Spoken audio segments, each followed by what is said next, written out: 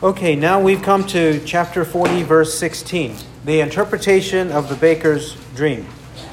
When the chief baker saw that he had interpreted favorably, he said to Joseph, I also saw in my dream, and behold, there were 3 baskets of white bread on my head. And in the top basket there were some of all sorts of baked food for Pharaoh, and the birds were eating them out of the basket on my head. Let's stop right there. We notice in verse 16 that the baker saw a favorable interpretation, which motivated him, even though he might have been hesitant at first, it motivated him to also receive a favorable interpretation. A favorable one for himself, even though the birds are eating out of the basket on his head. That doesn't necessarily bode well. That doesn't necessarily mean that he's going to be baking for Pharaoh. It doesn't necessarily mean that. It has a negative connotation. And he knows that, but he's hoping that the negative is actually not negative. He's hoping that the evil is not actually evil, or the judgment is not actually judgment. He's hoping that it's favorable. Verse 16 says, because he saw the favorable interpretation for the cupbearer, he wanted the same for himself. Well, it's not the same. Verses 18 and 19, the interpretation. Then Joseph answered and said, this is its interpretation. The 3 baskets are 3 days. Within 3 more days, Pharaoh will lift up your head from you and will hang you on a tree, and the birds will eat your flesh off you. Now it's confirmed. Again, Joseph says 3 baskets are 3 days, 3 more days, and Pharaoh will lift up your head. Lift up your head, but it's not just that expression. Right. It's lift up your head from you. From you. Which means, yes, you'll be released, but your head is going to be taken off. Your head will be taken off you and will hang you on a tree. Execution. Right. Because he, in fact, was likely the one who was complicit in harming Pharaoh. After the investigation, it was likely discovered that he was complicit and not the cupbearer. And then when it says, and the birds will eat your flesh off you, that's making it absolutely clear that he's the one that's going to be hanged there, and he's going to hang there and dangle there for a while, long enough for the birds of prey to come and feast on his flesh.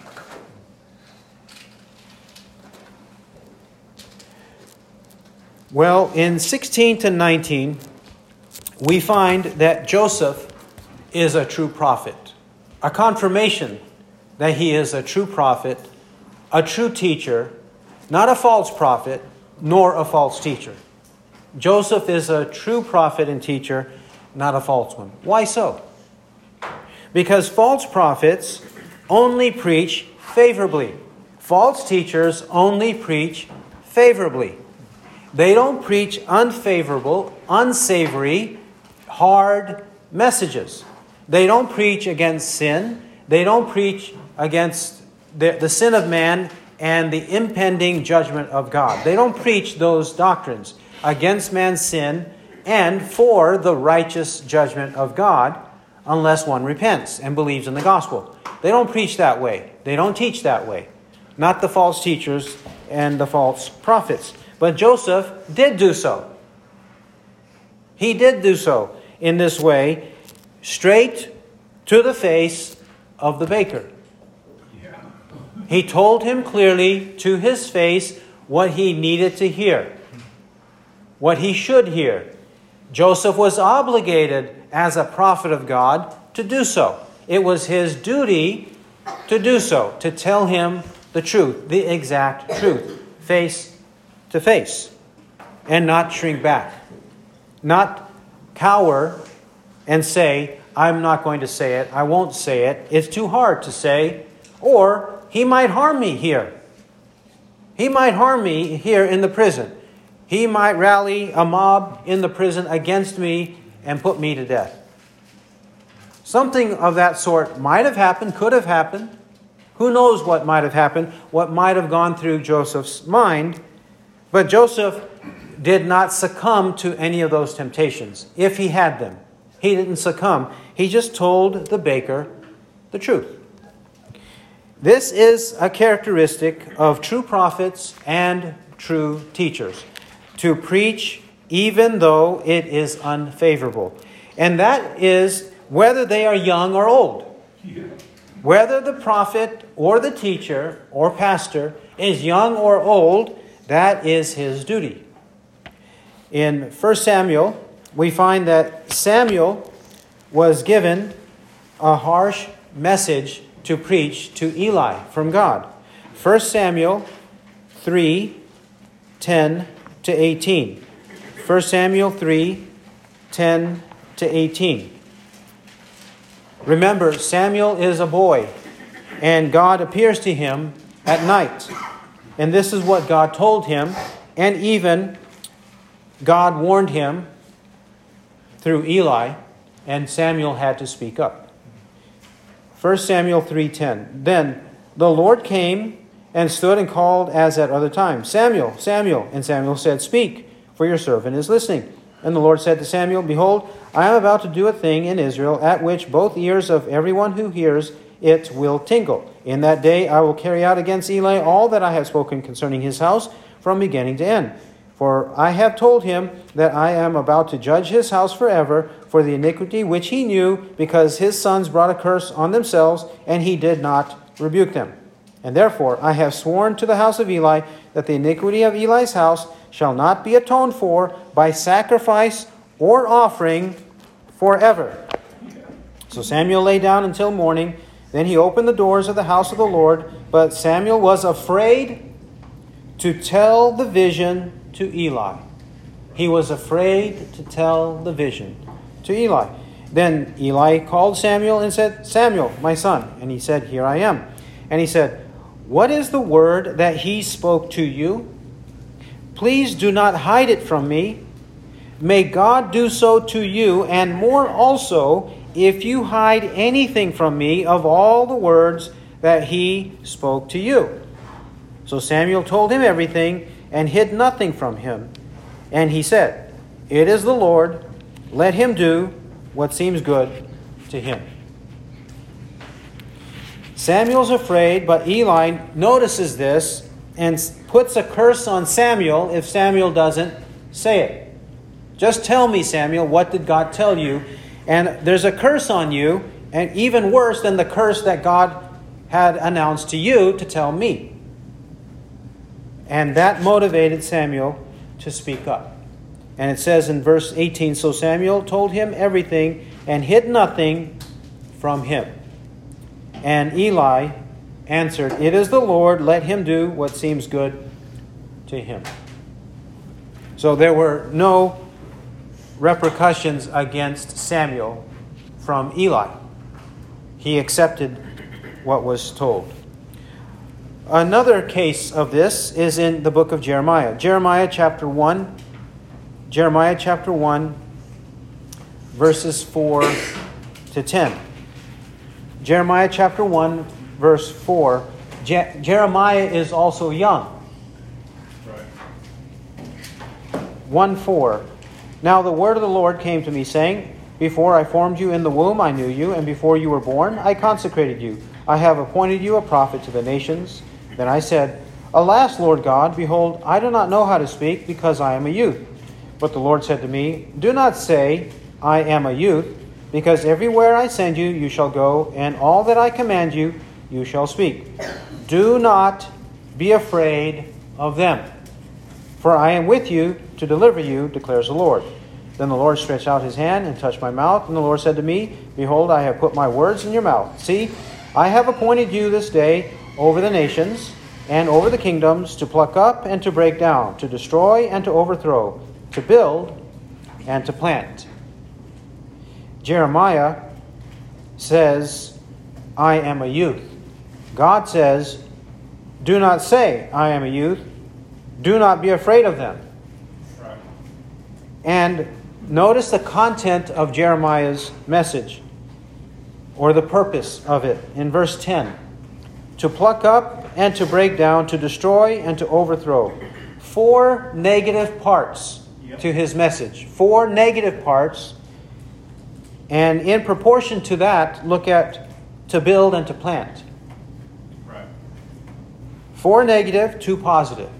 To build and to plant. It's the hard part to preach, to pluck up, break down, destroy, and overthrow. He's talking about the sins of men. That has to be preached so that those sins are destroyed. Those sins are mortified. That's why it's hard, because man does not want to hear that his sins must be given up. So the true prophet is supposed to preach this way, even though he's young. And it doesn't matter that he is young. In the book of 2 Timothy, 2 Timothy, we read 2 Timothy chapter 1, verse 7. 2 Timothy chapter 1, verse 7. This is in reference to Timothy, the young pastor. We know that he's young or a youth because of 1 Timothy 4:12. 1 Timothy 4:12, that calls him so. And also even in 2 Timothy 2:22, Paul the apostle calls on Timothy to flee from youthful lusts. So Timothy is a youth. Having said that, that's no excuse for fear. 2 Timothy 1:7. For God has not given us a spirit of timidity, but of power and love and discipline. God has given us power, love, and discipline, but not a spirit of timidity, not a spirit of fear, not a spirit of intimidation. If it doesn't come from God, then it has to come from the world, the flesh, and the devil. The spirit of timidity. Further, 2 Timothy 4. 2 Timothy 4, verses 1 to 8. Speaking of Timothy's charge, what he's supposed to do. By overcoming fear, what is he supposed to do? 2 Timothy 4, verses 1 to 8. I solemnly charge you in the presence of God and of Christ Jesus, who is to judge the living and the dead, and by his appearing and his kingdom. Preach the word, be ready in season and out of season. Reprove, rebuke, exhort with great patience and instruction. For the time will come when they will not endure sound doctrine, but wanting to have their ears tickled, they will accumulate for themselves teachers in accordance to their own desires, and will turn away their ears from the truth, and will turn aside to myths. But you, be sober in all things. Endure hardship. Do the work of an evangelist. Fulfill your ministry. For I am already being poured out as a drink offering, and the time of my departure has come. I have fought the good fight. I have finished the course. I have kept the faith. In the future, there is laid up for me the crown of righteousness, which the Lord, the righteous judge, will award to me on that day, and not only to me, but also to all who have loved his appearing. These final words are a solemn charge according to verse 1. This is serious business according to verse 1. A solemn charge in the presence of God and Christ, judge of the living and the dead, and his appearing and kingdom. What's going to happen with his appearing and kingdom? Yes, he's going to divide the sheep from the goats, the elect from the reprobate. But the elect, the faithful elect, they are the ones who conduct their ministry faithfully until the end, according to verses 5 to 8, and receive a reward. Not just Paul, but all of them will receive the crown of righteousness, which the Lord, the righteous judge, will award to me on that day, and not only to me, but also to all who have loved his appearing. It's for all of us, Timothy and all of us. And this faithful preaching, notice verses 2 to 4. 2 to 4. The word must be preached. That's the word of Christ, not the word of men. Right. The word of Christ. And this at all times, in season and out of season. And this includes reprove, rebuke, exhort with great patience and instruction. Reprove, why? Because of sin. Rebuke, why? Because of sin. Exhort, why? Because of sin. With great patience and instruction. Why? Because sin is hard to overcome. It takes a while for people to be convinced of their sins. And meantime, what do people do? They pursue false doctrine. They won't endure sound doctrine. They can't tolerate, they can't bear with sound doctrine. They can't put up with it. When they hear sound doctrine, it grates them the wrong way. It goes against the grain. It bothers their conscience. They go away while they sit there with a sour look on their face, listening to sound doctrine, and then they walk away and gripe and complain. The wives to the husbands to the wives, the children to the parents, and they create some kind of commotion, some kind of conflict, and rise up against the preacher or the teacher who's teaching the sound doctrine. This is what happens. They can't endure sound doctrine. They would rather have their ears tickled. They would rather have things that are pleasant and sweet to their ears and follow those teachers who will give them their desires. Yep. They want a free will to sin and everybody go to heaven. That's what they want. A free will to sin and everybody go to heaven. And they will take God's truth and reject it and turn aside to myths. They would rather believe delusions.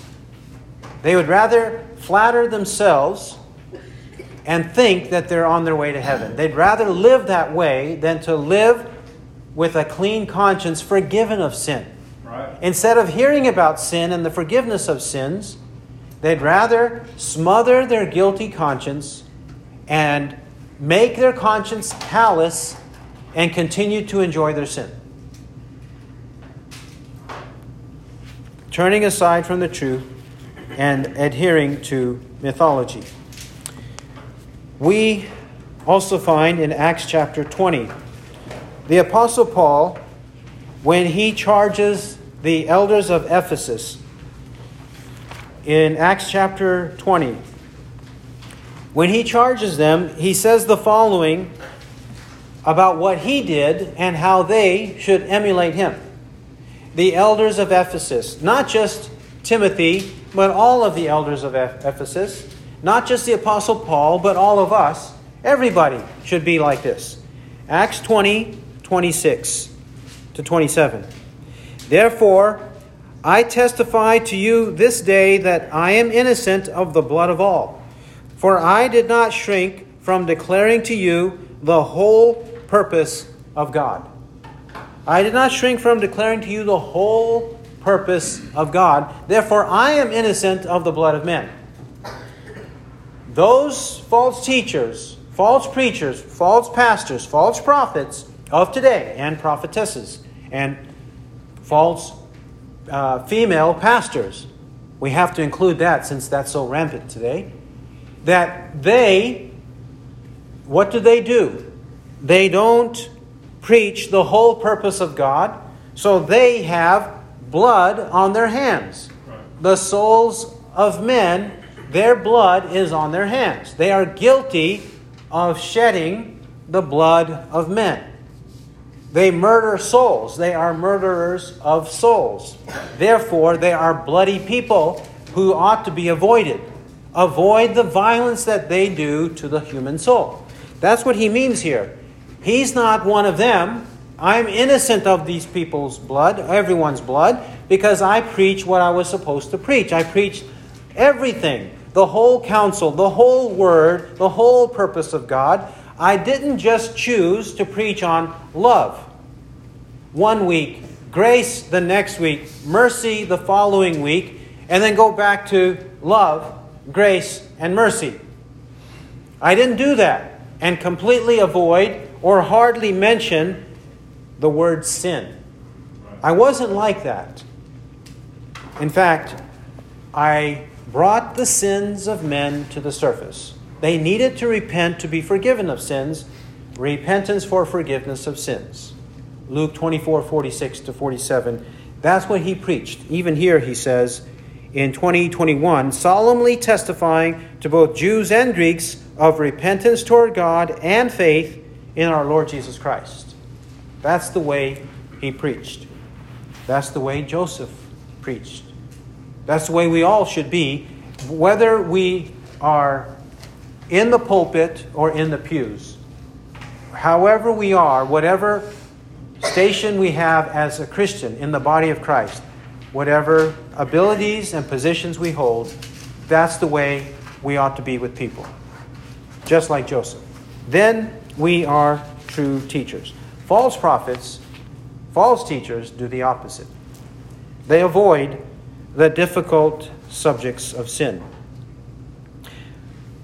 We find then the conclusion of the matter in verses 20-23.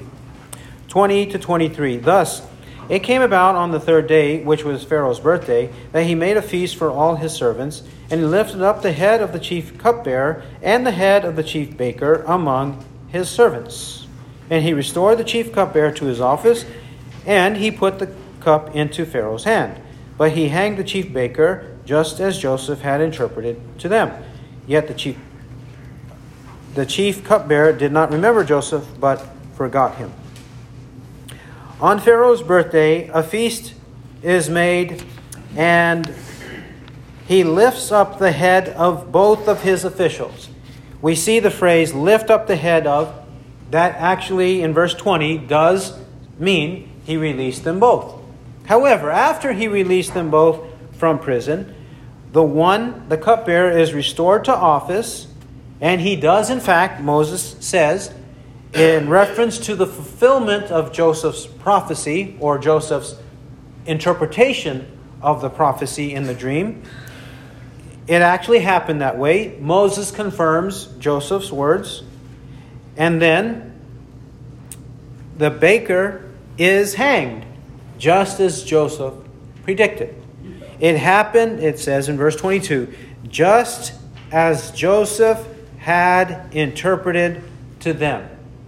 Exactly. Both of the officials, whatever happened to each one, exactly as Joseph prophesied.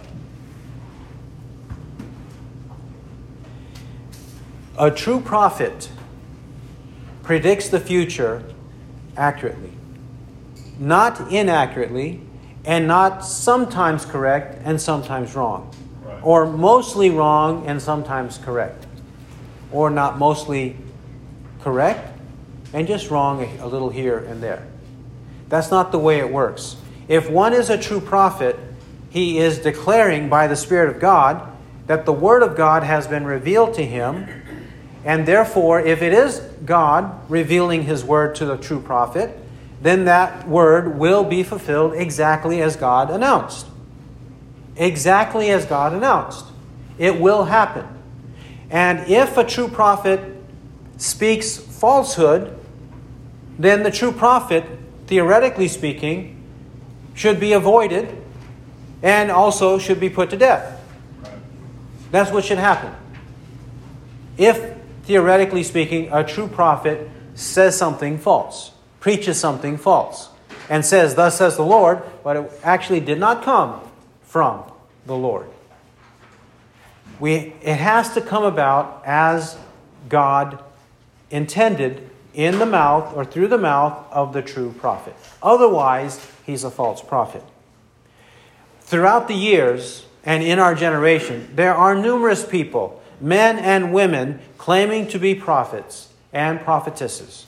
Yet, they are false prophets. And they have no fear of God, no fear of the judgment of God. They don't even have any courtesy to take God in context, to take His word and interpret it correctly. They have no shame in contradicting God's word. They would rather just say what they want to say for their own fame and fortune, rather than give proper place, due reverence and honor to God and His Word. They don't do that. They do the very opposite. This is a current problem, but it is a universal problem, not just in the United States, it's everywhere around the world, and it has happened throughout all generations. Deuteronomy 18. Deuteronomy chapter 18 on prediction and lack of fulfillment.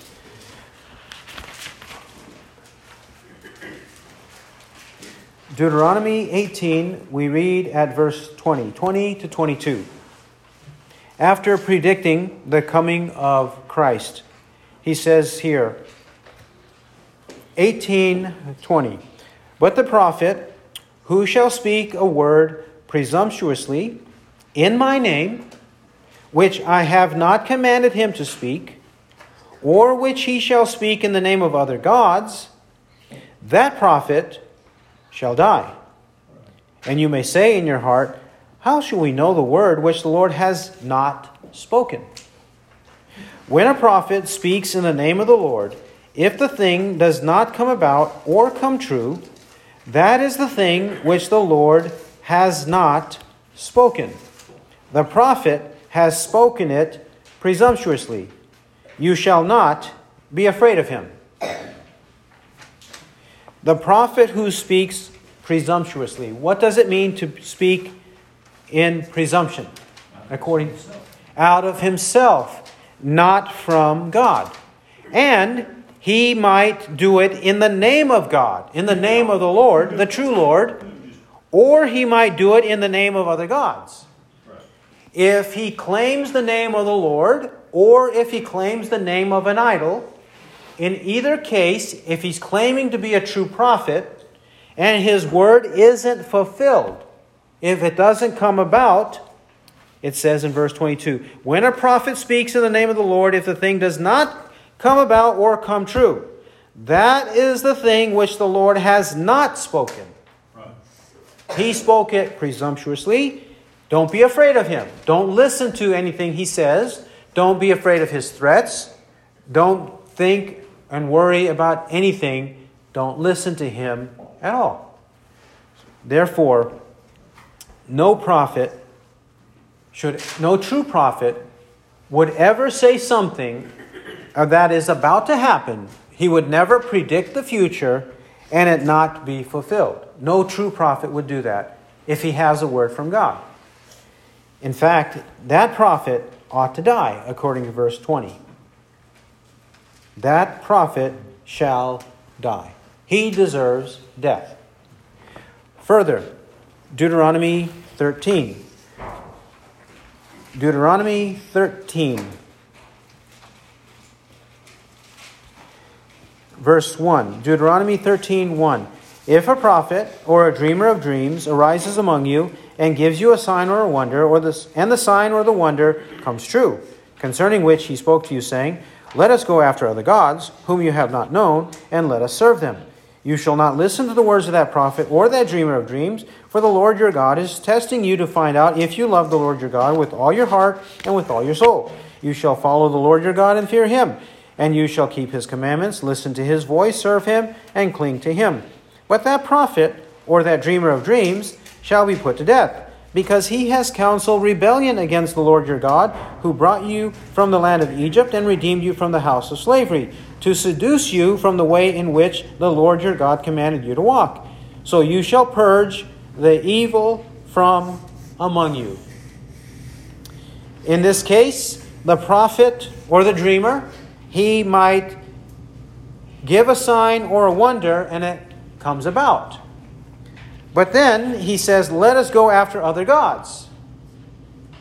Whatever he says might happen, but he wants you to worship false gods, contrary to the God of Scripture.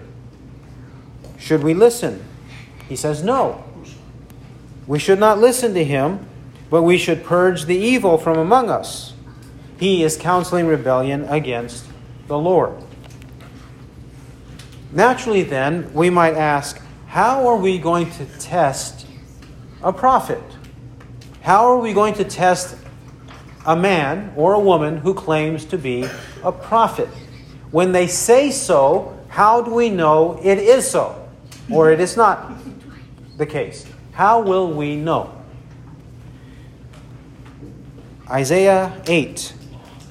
Isaiah chapter 8. 8, 19, and 20. Isaiah 8, 19, and 20. And when they say to you, consult the mediums and the spiritists who whisper and mutter, should not a people consult their God? Should they consult the dead on behalf of the living? To the law and to the testimony. If they do not speak according to this word, it is because they have no dawn. If they don't speak according to this word, they have no dawn. They have no light. Whatever they say, if it is inconsistent with Scripture, if it contradicts the Bible, then what they say is darkness, not light. Don't listen to them. Don't pay attention whenever they say something that contradicts the Bible. Proverbs 28:9. Proverbs 28:9. He who turns away his ear from listening to the law, even his prayer is an abomination. He who turns away his ear from listening to the law, even his prayer is an abomination.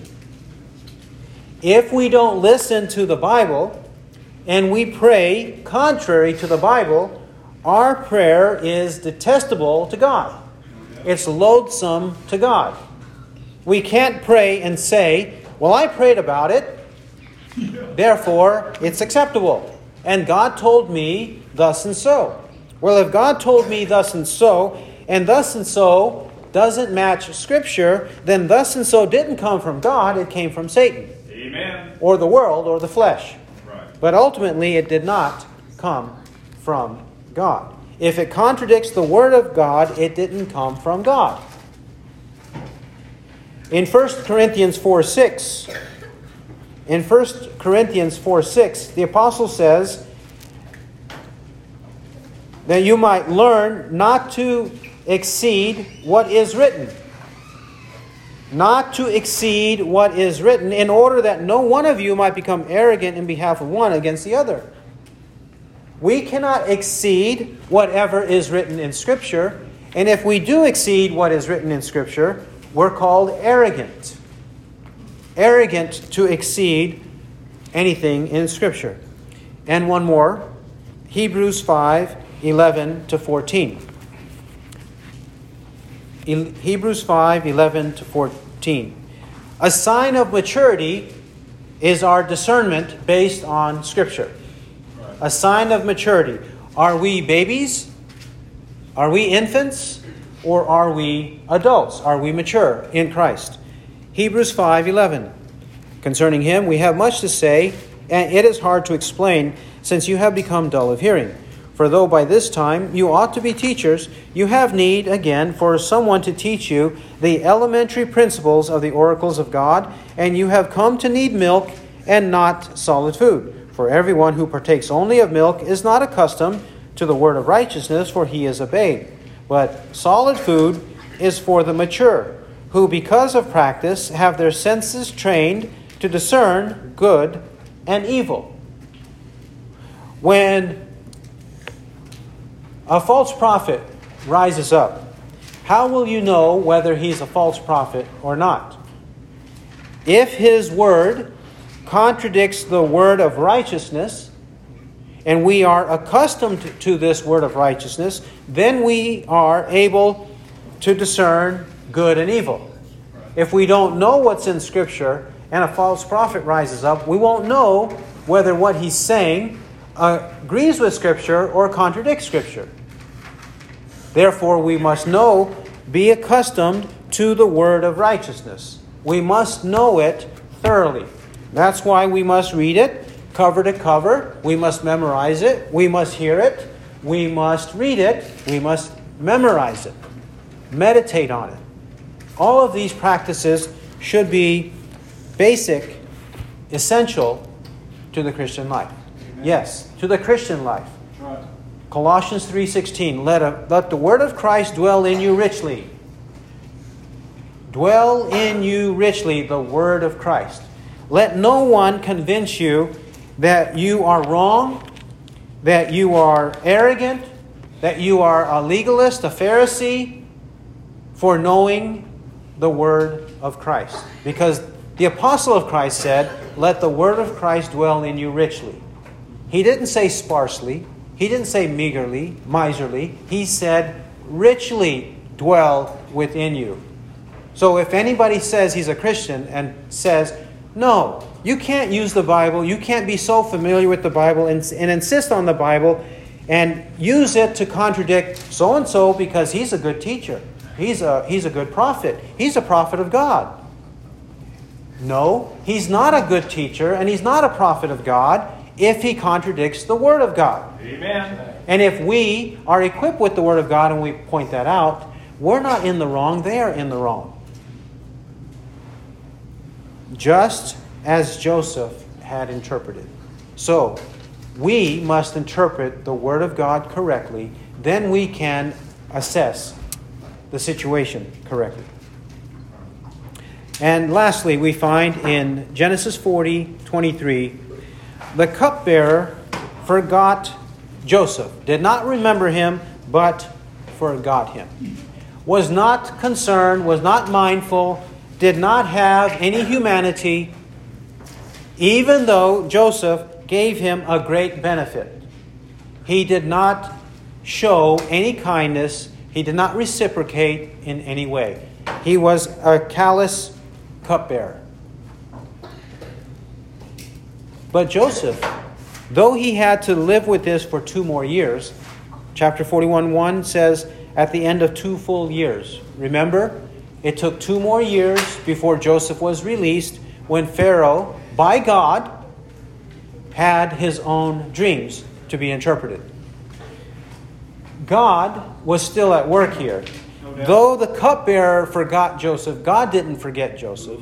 God was still testing Joseph. God was still refining Joseph. He was still putting Joseph through affliction that Joseph might come forth as gold. That's what God was doing with Joseph. He didn't forget Joseph in this case. In Psalm 138, verses 7 and 8, we read of what God does.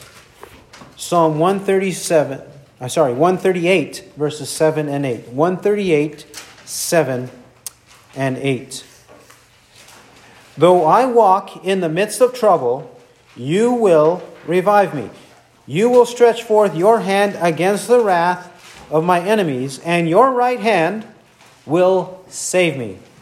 The Lord will accomplish what concerns me. Your loving kindness, O Lord, is everlasting. Do not forsake the works of your hands. He understands that even though he walks in trouble, God will deal with the enemies of the righteous. And in verse 8, the Lord will accomplish what concerns me. Ultimately, God's will is victorious in the life of his people. God's will is. And that will has everlasting love. Everlasting love. And he will not forsake the work of his hands. Man might forsake us. The cupbearer forsook Joseph. But God did not forsake Joseph from beginning to end. He never forsakes him. He always is mindful of the afflictions of the righteous. Speaking of the afflictions of the righteous, these afflictions are ordained by God. Any Christian theology that has afflictions for the righteous Absent for the Christian life now is a false theology. No doubt. Any theology that teaches that current Christians are not to suffer persecution, not to suffer affliction, not to have heartaches, not to have hardships, not to have anything like that, but everything is supposed to be easy for them. Anyone who believes that, anyone who teaches that, is a false teacher. Because the Christian life does indeed include it. And it includes it from beginning to end. Not just for one generation. Not just for Jewish Christians. Some false teachers say only Jewish Christians are to suffer. And others will say only Jewish Christians of the first century, or leading up to AD 70.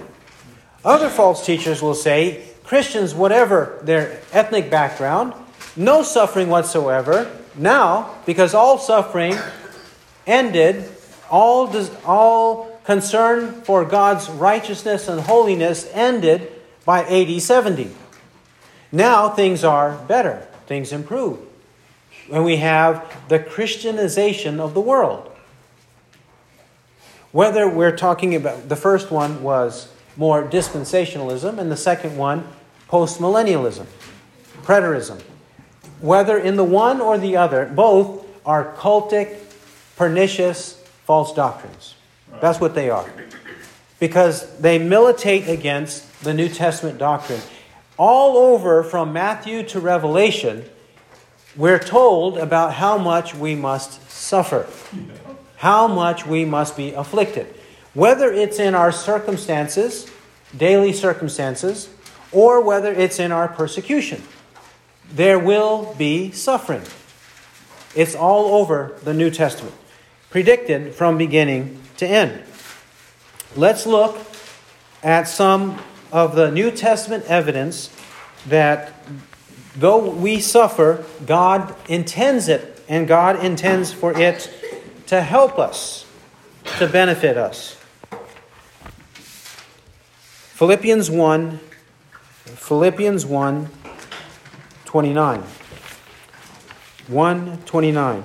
For to you it has been granted for Christ's sake, not only to believe in him, but also to suffer for his sake, experiencing the same conflict which you saw in me and now hear to be in me.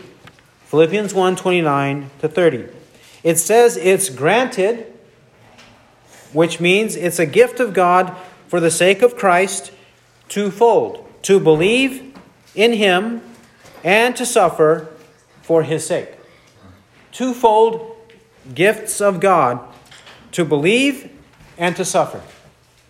This one verse tears apart, demolishes so much false doctrine.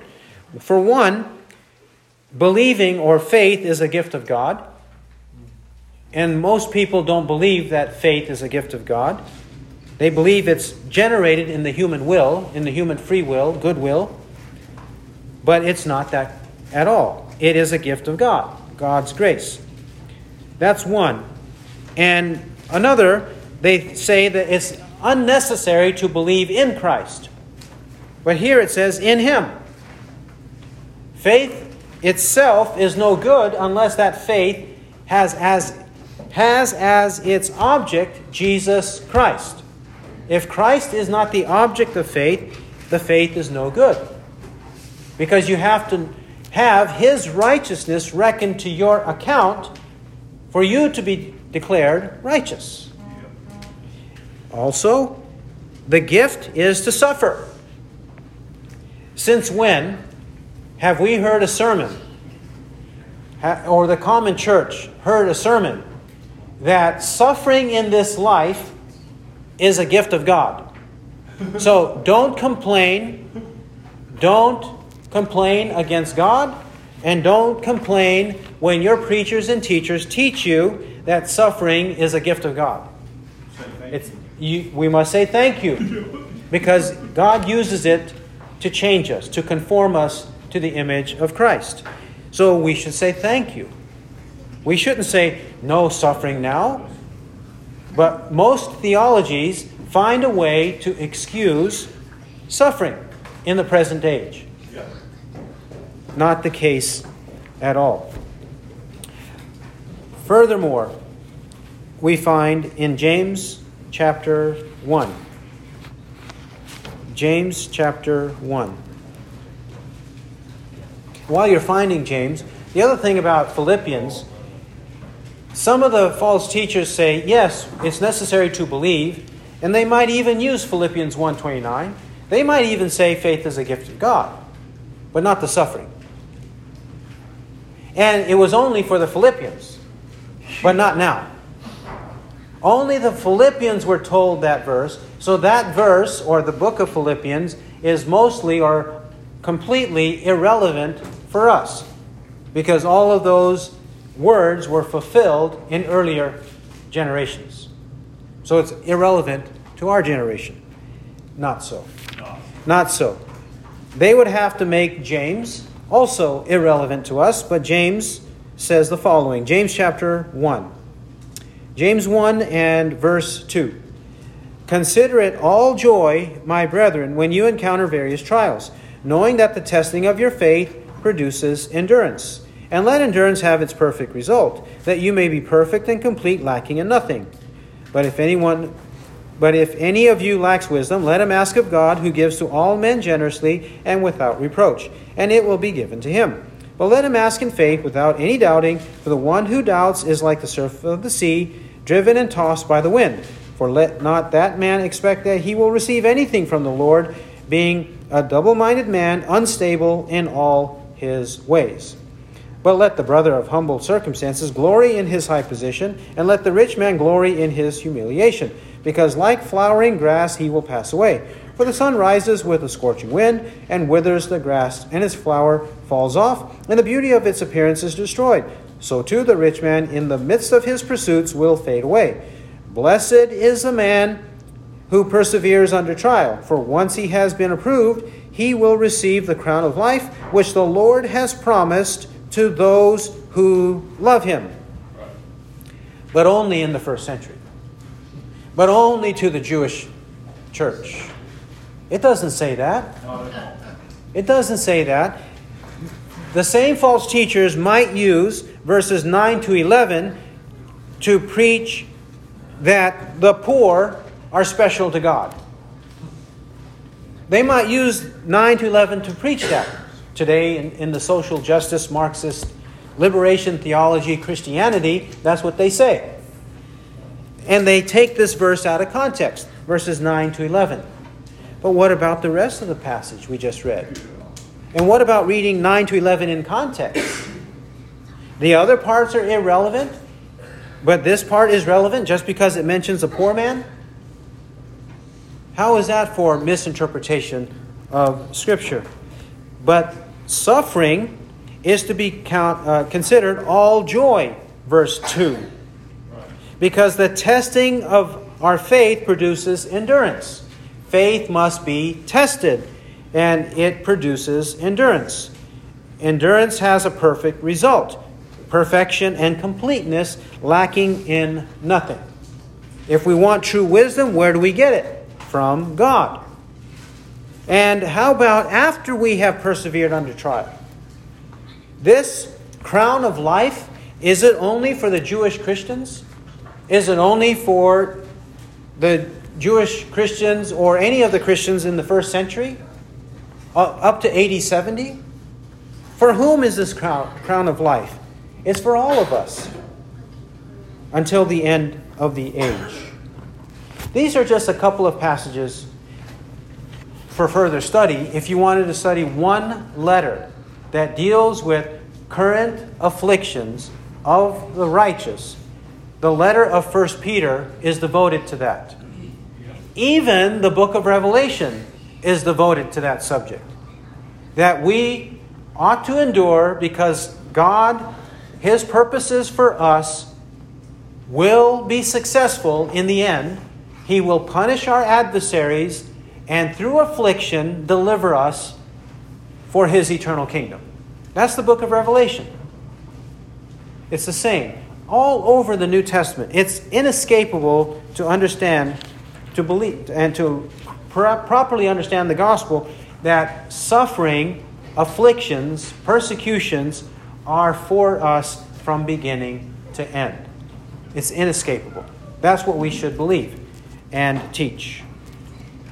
He who has ears to hear, let him hear what the Spirit says. Amen.